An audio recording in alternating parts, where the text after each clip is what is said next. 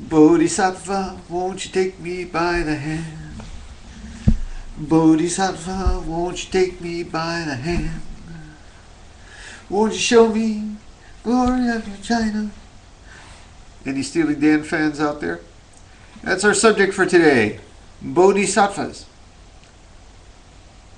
And you may be one.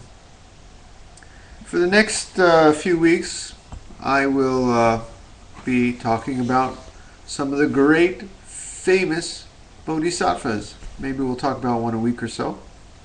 And you probably know a lot of them. Kannon, aka Guanyin Avalokitesvara Bodhisattva, the bodhisattva that we chant, whose name we chant in the Heart Sutra each week. And then of course you have Jizo, Manjusri, Maitreya, Samantabhadra. Some of them are really hard to pronounce, even harder to spell. But who are these guys and gals?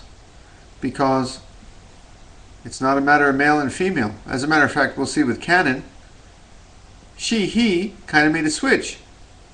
Started off as a boy, ended up as a girl. But these wonderful beings are beyond all divisions and separations. That's why they're bodhisattvas. According to the tradition, especially of Mahayana Buddhism, bodhisattvas are very advanced, enlightened or nearly enlightened beings who passed up their opportunity to be Buddhas in order to help all of us. And according to many views of popular Buddhism, they're folks who you can call on when you need a helping hand. When you need a helping hand. Anyway. They're always there for us. In that sense, they kind of are like saints, or even there's some that sometimes that they bear a great resemblance to even a figure like Jesus in Christianity, whose name you can call on and they will take you to Buddha heaven, where you can live amidst the wonders of that pure land, that enlightened land. We're going to talk about all this, and you may ask me, but Jundo, do these bodhisattvas described in the sutras with all their amazing superhuman powers, do they really exist? Are they really out there? And I'm going to say, no, and yes. Let me explain. See, first off, I want to tell you about the book I'm going to be working from. I'm going to be using several resources, but this is a very good one. It's called Faces of Compassion by a wonderful Soto priest, Taigen Dan Layton.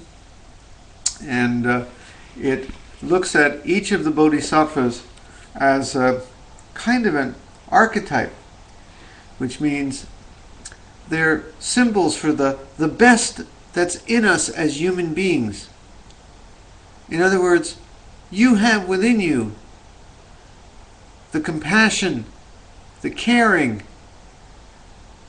to do what a bodhisattva has vowed to do. And what has a bodhisattva vowed to do? Save all sentient beings. We chant that each week as part of our 4 vows.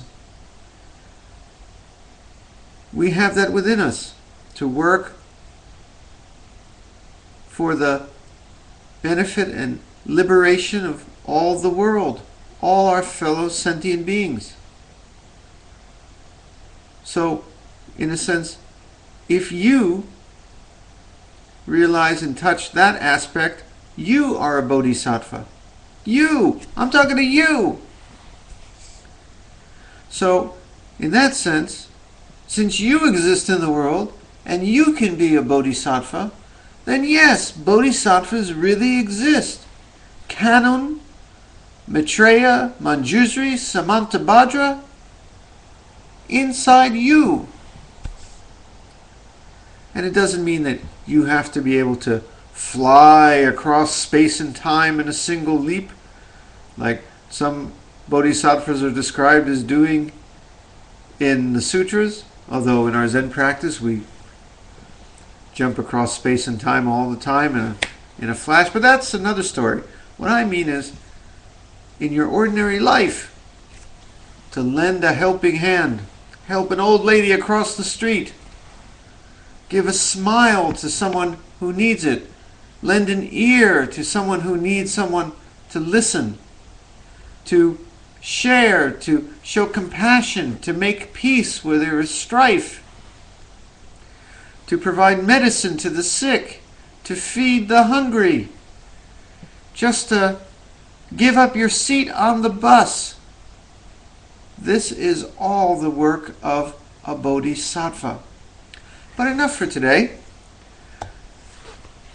We're going to be talking about, as I said, the bodhisattvas and how they are us over the coming weeks.